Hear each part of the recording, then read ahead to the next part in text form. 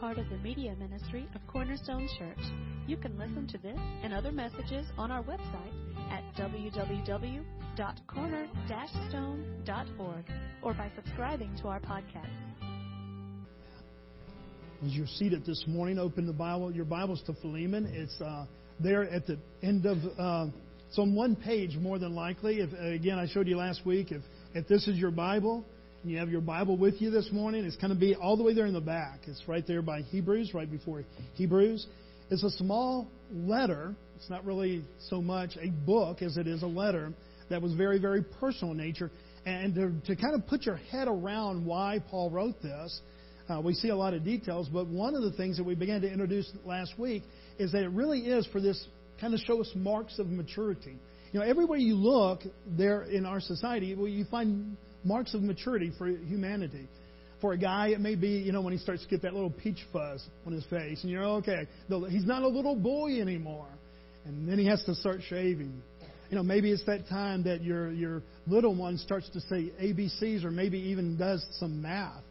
Can do even division. That's a mark of maturity because you know that their mind is starting to work on that intellectual level that they can actually have this concept that 6 divided by 3 equals 2. It's kind of complex when you're just 4 or 5 years old, but when they can start to do division, even simple division, you're going, wow, what a mark of maturity.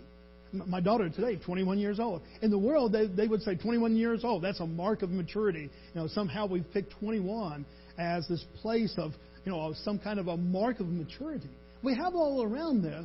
Father, folks, we have them in all these other aspects of our life. Physically, we have them intellectually. We could even say that we have them emotionally. But do you know that there really are marks of maturity of spirituality? Not where God gives us more favor or that we gain the favor of God because of something that we did. He says, no, as you grow more and more in Christ, there really are marks of maturity that just start showing and reflecting in a truer fashion as you look into that mirror that Christ is reflected in your life. That's what this letter is all about. It really isn't about rules and fashions and demands and this, that, and the other. It is not about religion whatsoever. It is about relationship. And in church, we're kind of famous for saying that. Well, it's not about religion. It's all about relationship. But do you really understand the depth of that? Because I know that we can do the mantra of that. I know that we can say those words. But do you really get what that means? Because down deep, guys, we have kind of a fondness for religion. We like to know what the rules are, kind of keep the rules, and we even kind of feel good about ourselves when we keep the rules. And so there's this pull, this tendency, even with us who are authentic believers that really desire the fullness of Christ in our lives. There is a pull toward religion. Why? Because religion's kind of in our hands, our grip, our ability to do what Christ has called us to do. Relationship, on the other hand, that can get tricky. Because any honest Christian who has walked with Christ whatsoever will tell you that there's days that you're going, just take me up right now, Lord. This is really good. And then there's other days going, God, get out of my life. I mean, not in a way that, you don't believe the cross, you don't believe in salvation, you don't believe, in all that, but just that place that your spiritual level is not negative, but it's like 0.001, okay? Any Christian, any authentic, honest Christian is going to tell you, we're on this roller coaster of relationship. And so religion gives us kind of this barometer of, okay, man, See, what I can do with religion is even if I'm not doing really well, I can just start hanging out with Dustin. Then I feel good about myself. And I only say that because I only say that because I know he can take it and he knows I'm kidding. But what we do, that's what religion does, guys. We find somebody who's misbehaving more than we are, and we say, at least I'm not as bad, fill in the blank. That's religion. That's not relationship. I mean, that would be going up to my wife and said, well, I know you're kind of sad about this or you're mad about this, but there's another husband that has done it 10 times. That's going to make her feel better? Really? That's no, that's religion. That's not relationship. She wants the purity of the relationship that we have. And so I want you to understand it because we're going to hit it again. And here's my fear. I told Carly last week, I said, do you think that I get this whole rule-following, Christ-following thing? Do you think they hear it too much? Do you think they just kind of it's boring to them. But guys, I want you to capture that because it is the heart of Christianity. It is the heart of the New Testament. And if we don't capture that as the heart of the whole New Testament message of what Christ has come, then we simply are following a religion rather than being involved in life-changing relationship with Jesus Christ. And so you will hear it a lot from me. I hope that I'm never boring in the sense that you think it's just the same droll week after week after week. And yet, Corley helped me. My wonderful wife helped me. She goes, well, Bobby, it is the message, but you're always looking at different passages, and the passages are saying it. In other words, she really helped me because I feel like I'm preaching the same thing over and over and over again. And yet, no matter where we look, we open up the Word of God, and that is that redeeming message. So is the redeeming message of this relationship with Christ instead of religion constant throughout the New Testament? Yes, it is. And really, I would even go as far as to say it's in the Old Testament too. We just don't see it as clearly before the work of Christ. We see everything pointing to this time of relationship. And we would kind of say, the Old Testament looks a little bit more, religious in nature than relationship in nature. And when you really begin to look at it, it's just as relationship-oriented. But the New Testament, without a doubt, relationship-oriented. Why? Because Christ has come. The perfect one sent of God has lived and died and rose again for our sins. And so everything is different. Everything is different. And that's what Paul is writing about. And last week we started in the middle. We said this week we're going to go back to the beginning. And next week we'll go kind of to the end of Philemon. And here's where we were last week, just to refresh you. Philemon chapter 1, it's only got one chapter, verse 8 and 9. Accordingly, this is Paul writing to Philemon, accordingly, though I am bold enough in Christ to command you to do what is required, yet for love's sake, I prefer to appeal to you. He says basically, okay, Philemon, you're a Christian, you're a believer in Christ, and there's a right and wrong kind of choice before you. There's a way that you could go with this or with that. You could justify your rights and you could handle it one way by the law. There's another one that really takes the supremacy of the love of Christ and handles it another way. You've got a choice before you. And basically what Paul is saying right here, by apostolic authority, Paul was kind of he and Peter are the two leading guys after Jesus ascends. Paul walked in the room, you would know it. Peter walks in the room, you would know it. John walks in the room, you would know it. These are kind of the three guys that are leading this push of Christianity in the New Testament. So Paul says, by apostolic authority, because of who I am, not in something I've attained, but what God is, how He's appointed me, I could force you to do this. But I don't want to do that. Philemon, I want you to make this decision about how you're going to handle this particular situation on the basis of love and not the law. This morning we're going to look a little bit more into that. And I'm going to try to give you a couple of illustrations that will kind of capture that principle so that we can put that principle into our lives. That principle is basically, do we conform to external conformity or by internal transformation? It's going to be the biggest question of your Christian life, I promise you guys. I promise you. In this picture, this very simple picture, the green arrows are external things that said this is the right way to do it, this is the wrong way. And those right things are right. Thou shalt not steal, thou shalt not bear false witness or lie. There's a lot of external commands that God has given us that they're law, but they're right. We see something happen in this relationship with Christ. Christ comes in, and the Bible says He took out this old heart of stone and He put in a heart of flesh. There's an actual life change.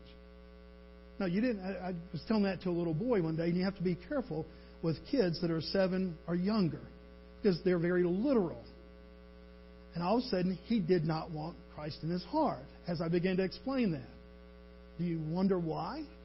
He did not want to go to the hospital and have them take out the old heart of stone and put in a heart of flesh.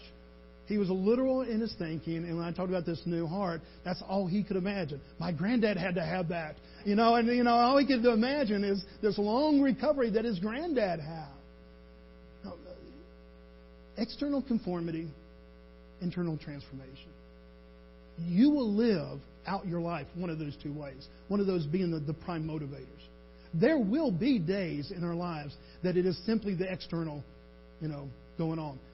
When I was a kid, I had a curfew, and I knew that at the end of that night, there was only one. We had kind of a small house, and there was only one way to get back to my bedroom, and that was past my dad's green Lazy Boy.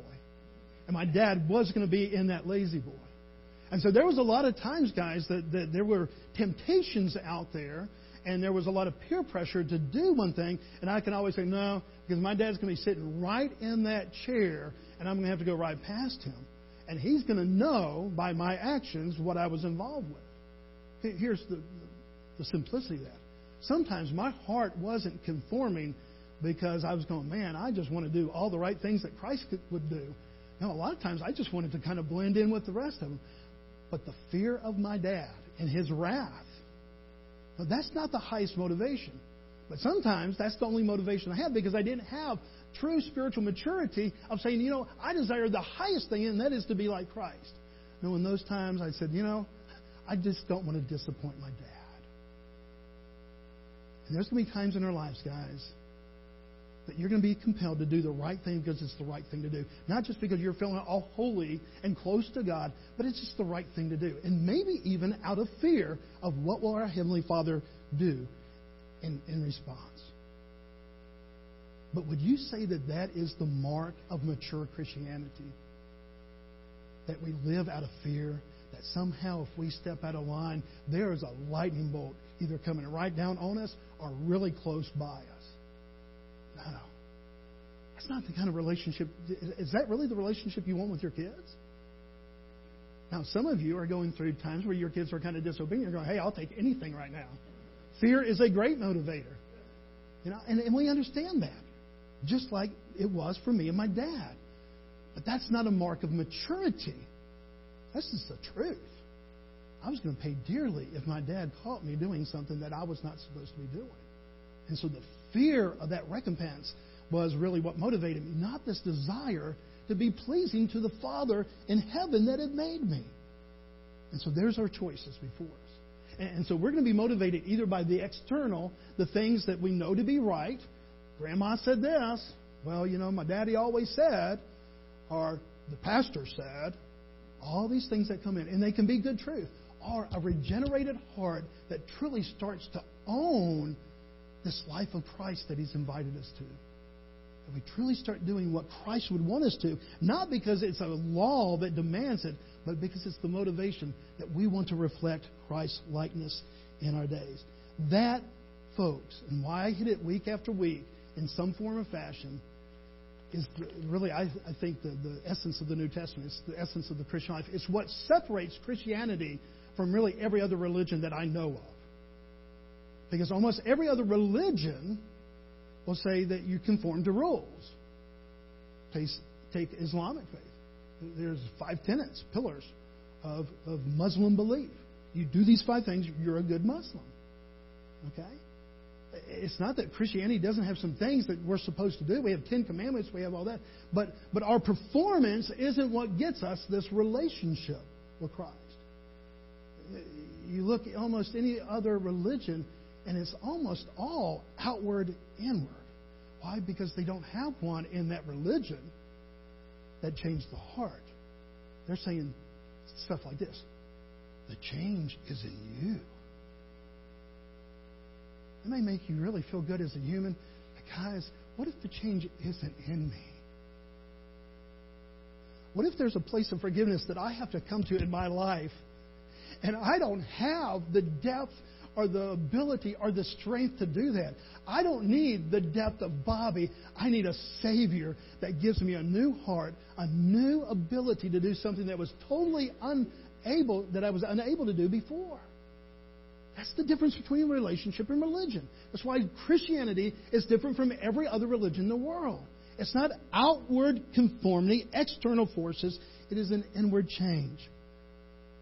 And that's why we see Paul and other New Testament writers doing those familiar verses like 2 Corinthians 5:17. Therefore, if anyone is in Christ, he's a new what? Creation. The old has It's passed away. Behold, the new has come.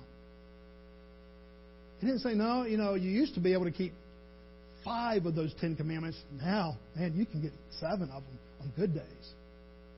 He said, no, you're a brand new creation. I took the old heart, the old mind, the old focus on self. I took that and I created something brand new. I gave you the very Spirit of God within you so that you can act differently, think differently, believe differently, and live differently. Or what about this verse? This was our vision verse from last year. But it captures that whole New Testament mentality on this. Galatians 2:20. I have been what? Crucified with Christ. And when somebody, was crucifixion something that you walked away from? No, you died. Okay, crucifixion, it ends in one place, death. So when he's talking about crucified, he's not saying, okay, man, I got you really, really sick or wounded, and then you kind of recovered from that. No, he said, you died. But what happens in that verse? I've been crucified with Christ. It is no longer I who live, but Christ who lives in me. And the life I now live in the flesh, I live by faith in the Son of God, who loved me and gave himself for me. Christians are people who have been made new and are now in the state of process of being transformed, mind, heart, in every way possible to think and act differently. But here's the million-dollar question for us this morning. Just how new is this new life supposed to be? How transforming is the transformed life supposed to be? Transform us on Sunday morning? What about Sunday night? What about Tuesday afternoon? Transform our relationship with other believers? What about transforming our marriage? The very root of our marriage is transformed because Christ now lives in us. What about transformation with our enemies? That one that you haven't spoken to in 5, 10, 15, 20 years because of that word at the family reunion, 15 years ago. I mean, just how transforming is this transformed life supposed to be? A little bit transforming so that we can all smile. How you doing? I'm doing good. I love Jesus. Well, I do too. Are we truly transformed to the very fiber of our beings? This is what we begin to see here. Last week we looked at this. 3 main characters. Paul, he's the apostle. He's the preacher man. He's the spiritual authority there. Okay, he's about 60 years old, in prison.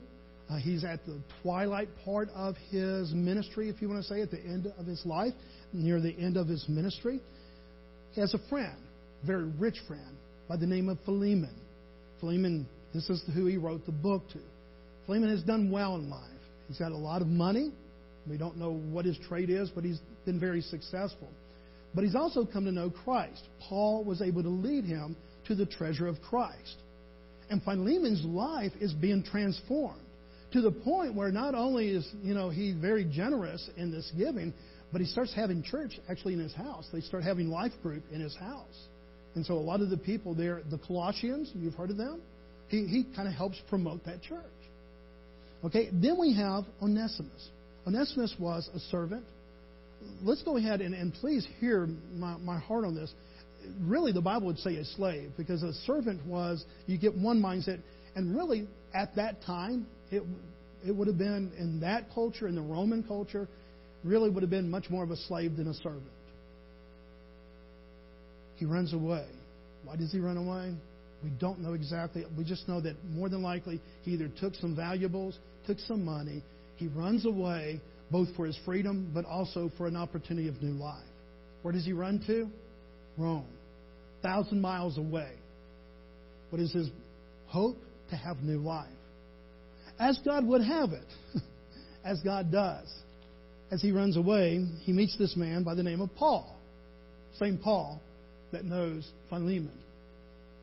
Paul begins to talk to Onesimus.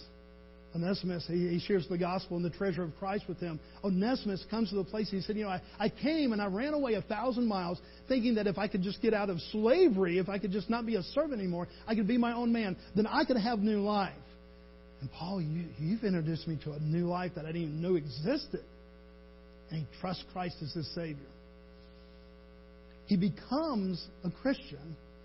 And as they talk, and he becomes a real help to Paul, and as they talk, somehow Philemon's name comes up. And Paul puts two and two together. He's kind of smart that way. And he says, good. So you ran away. I actually know Philemon. And so he poses to Onesimus. He said, you need to go back. You need to make this right. But before Onesimus goes back, or as he's going back, here's what he does. Paul writes to Philemon, and he begins to write a word of encouragement and a word of challenge. Look what he says, verse 4 and 5. Again, last week we're in the middle. Now we're going to the back in the beginning. And he asks basically, in the middle section, forgive Onesimus and restore him, or, forgive him from running away. Forgive him for taking $1,000, $10,000, whatever it was, and restore this guy when he comes back. But how did he start? Look at the basis of Paul's asking. Verse 4 and 5.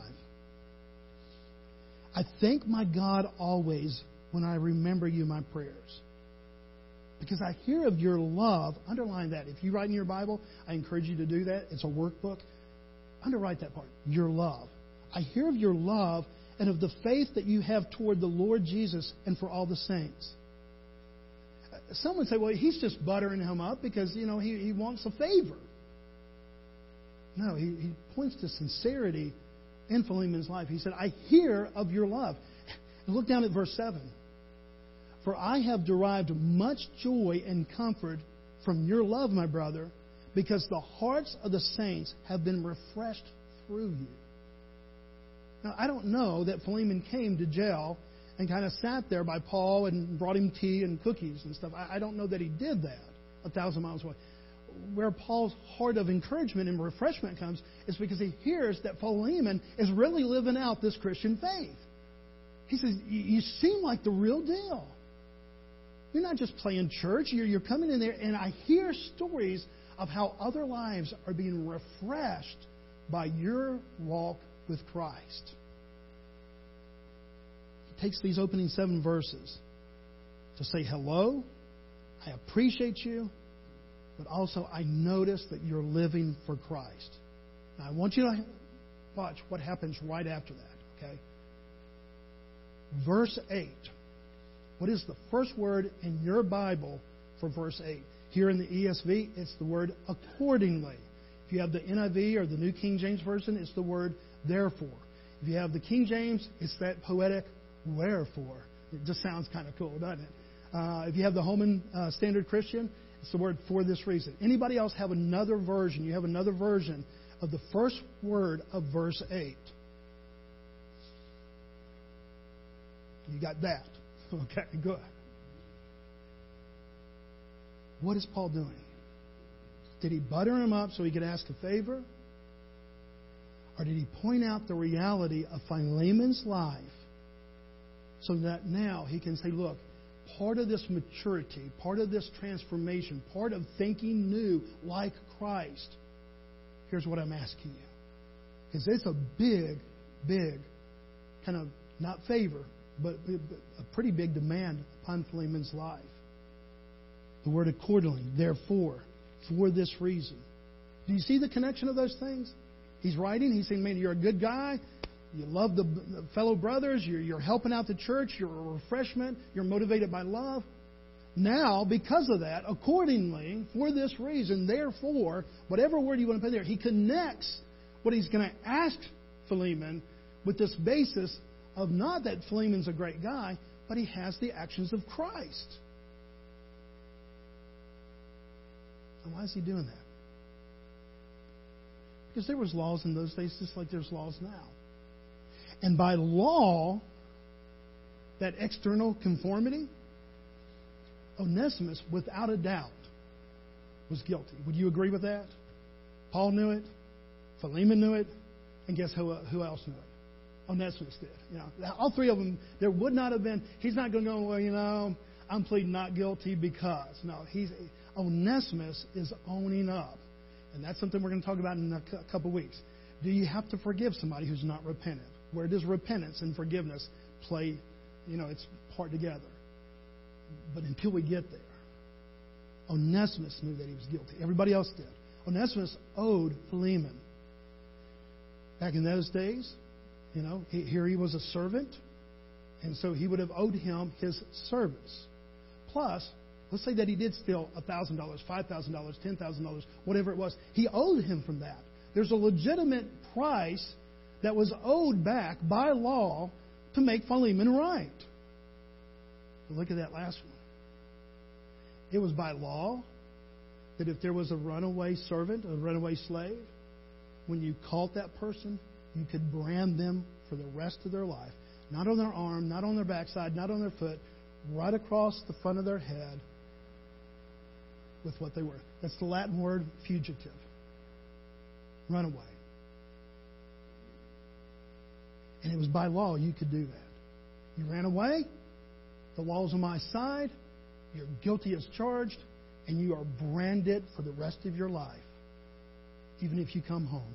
Even if you give me the $5,000 back. I can do this.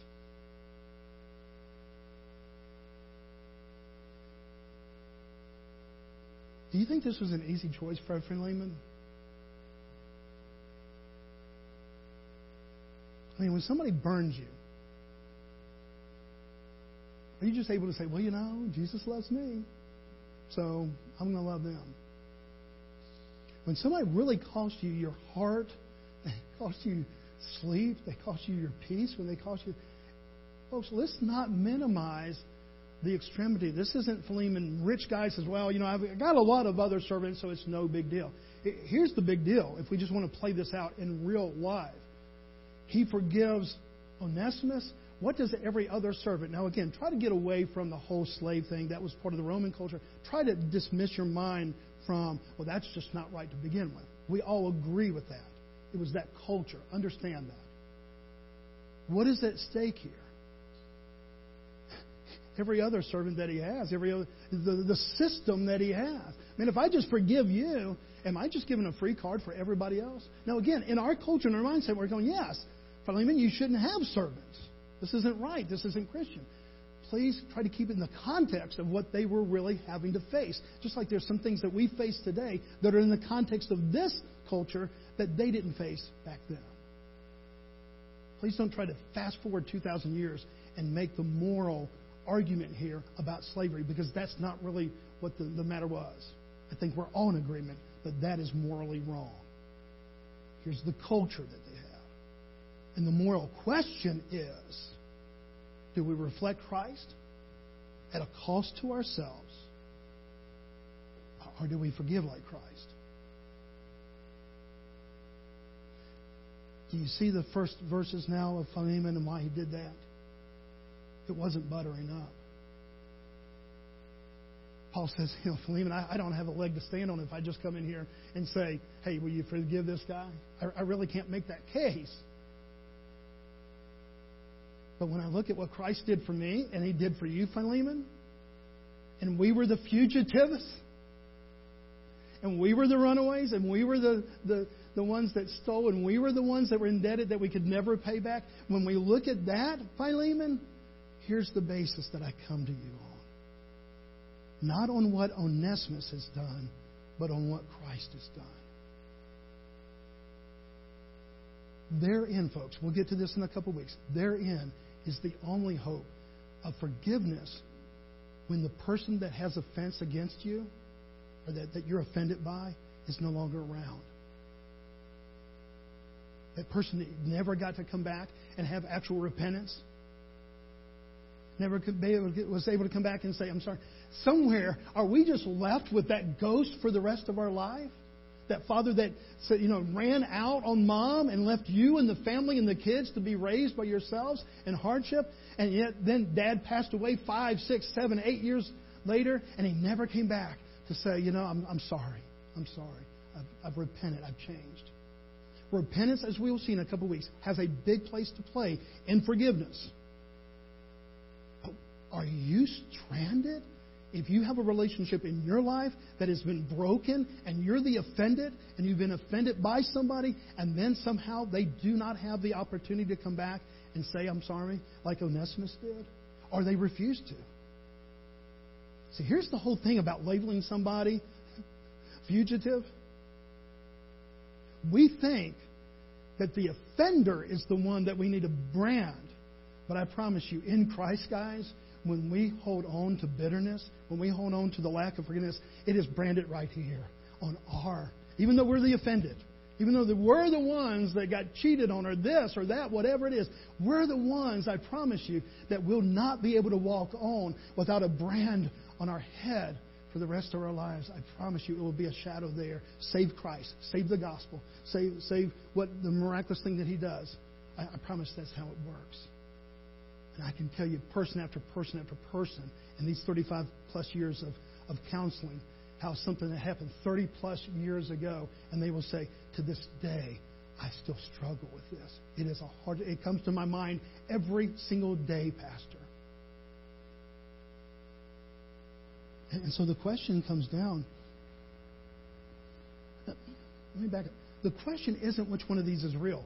Is there a real law that could be fulfilled here? Is there a real cost that has come upon Philemon? Yes. And by the reality of the law, could he demand payment and all these other things? Yes. We're not saying that that's fake. We're not saying that it's not real. What we're saying is that there's two different realities going on. One is the reality of the law, and one is the reality of the gospel. And here's where we walk, guys. Here's real Christianity. Take the fluff away. In your life, you're going to be obedient to one of those realities. I promise you, there will be a day in your life, there's going to be days in my life, that the reality is, okay, do I allow this horizontal relationship among people govern my life, or the vertical relationship of the gospel of who I am in Christ? Which one am I going to? Both are realities. How could I ever sit down and counsel with somebody whose dad walked out on them and their family when they were 3 years old, 5 years old, 6 years old? Or somebody who said, yes, I was physically abused or sexually abused, or these things can... Folks, there's harshness in this world. I don't have to tell you. Is Christianity, we just wipe those underneath the rug and we just kind of ignore those? No. This isn't ignoring. It's realizing that there's two realities. That is real. But this is real. The question is, which one's going to rule?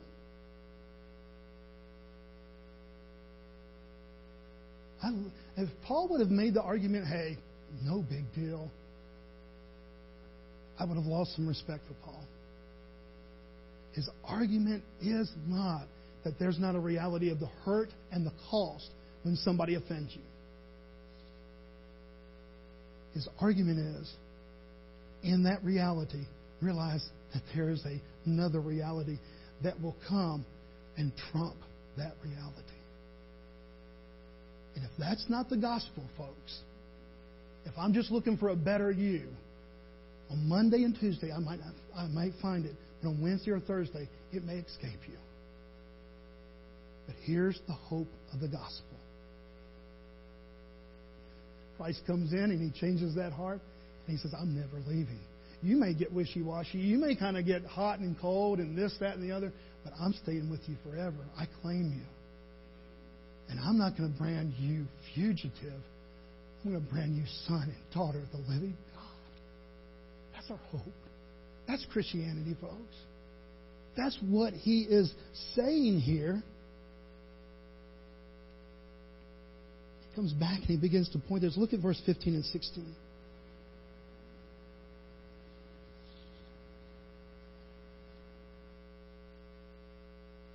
For this perhaps is why he parted. He's talking about Onesimus, this runaway servant. Paul writes to Philemon, for this perhaps is why he parted from you for a while, that you might have him back forever. No longer as a bondservant, but what? More than a bondservant.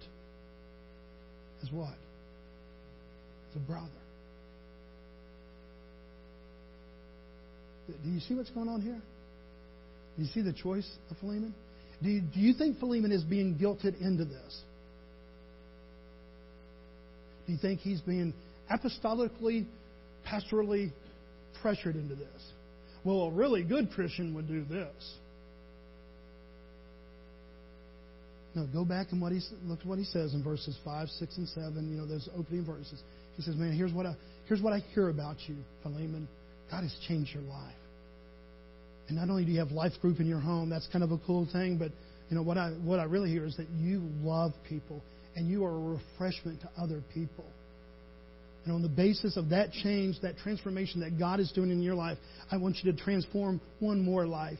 I'm going to give you one more life to let that transformation show its maturity and come through. I'm going to send back Onesimus. And by law, you can do this. But by love, here's the choice. Which reality, Philemon, which reality is going to rule your life? And that's the choice we'll make 7 days out of this next week, 24 hours out of the next day. That's the choices that we're going to make. Which reality? They're both real. Nobody's saying your hurts don't matter. I'm just saying the gospel trumps every single time. Every single time. Let's pray. Father, we love you. We thank you, Father. What a hard... On the surface, it just looks like a nice little story. And yet, Father, the reality of this is that we begin to change the names and the circumstances. And Father, we are both Onesimus and we are Philemon. We have been the offended and we have been the offender. Father, we've even been Paul sometimes. We've been trying to be the peacemaker in the family. Maybe we've been trying to bring two warring parties, offended parties, together. Father, we've played these roles out in life. And Father, there are times that we want the law to rule because that's really simple, clean. And yet, Father, we know that you've provided for us through Christ hope of the gospel. That a wayward daddy of 40 years, that the gospel can change his mind and his heart. That a broken relationship for 28 years, Father, that the gospel can change a heart and a mind. Father, I thank you that you do not minimize the abuse that people have suffered. You don't minimize the offense against us in our humanity. You just make much the gospel, Father. And I pray this morning, Father, that's what a hurt person would really hear this morning, Father, is not that we're making less of their hurt, but we're making much of you. That we're just making much of you, Father. So we love you, Father. We thank you that, Father, that you hold on to us. That you're like the winds of that hurricane and you swirl around us. And today, Father, we give you our lives. We give you our offenses as well as the places in our lives that we've been offended. And Father, we thank you for the gospel. And we lift up. Father, I think of people. Father, I pray for Jeff's parents. I just pray that the gospel will come into their hearts and their lives. That the reality that they see in their son will shine Christ's love in life. Father, for others that have loved ones that are lost, that do not know you, for marriages that are strained and broken, for offenses that maybe that person is gone and they'll never be able to come back and repent and say, I'm sorry. For whatever it is, Father, that today that we would understand that the gospel is supreme, that the work of Christ is finished, and our hope is not on somebody making the right choice. Our hope is found in Christ and Christ alone, Father. Thank you for this hope. Thank you for this hope. Now give us the peace that follows the hope of Christ, Father, as we give you our lives this morning. In His name we pray. Amen.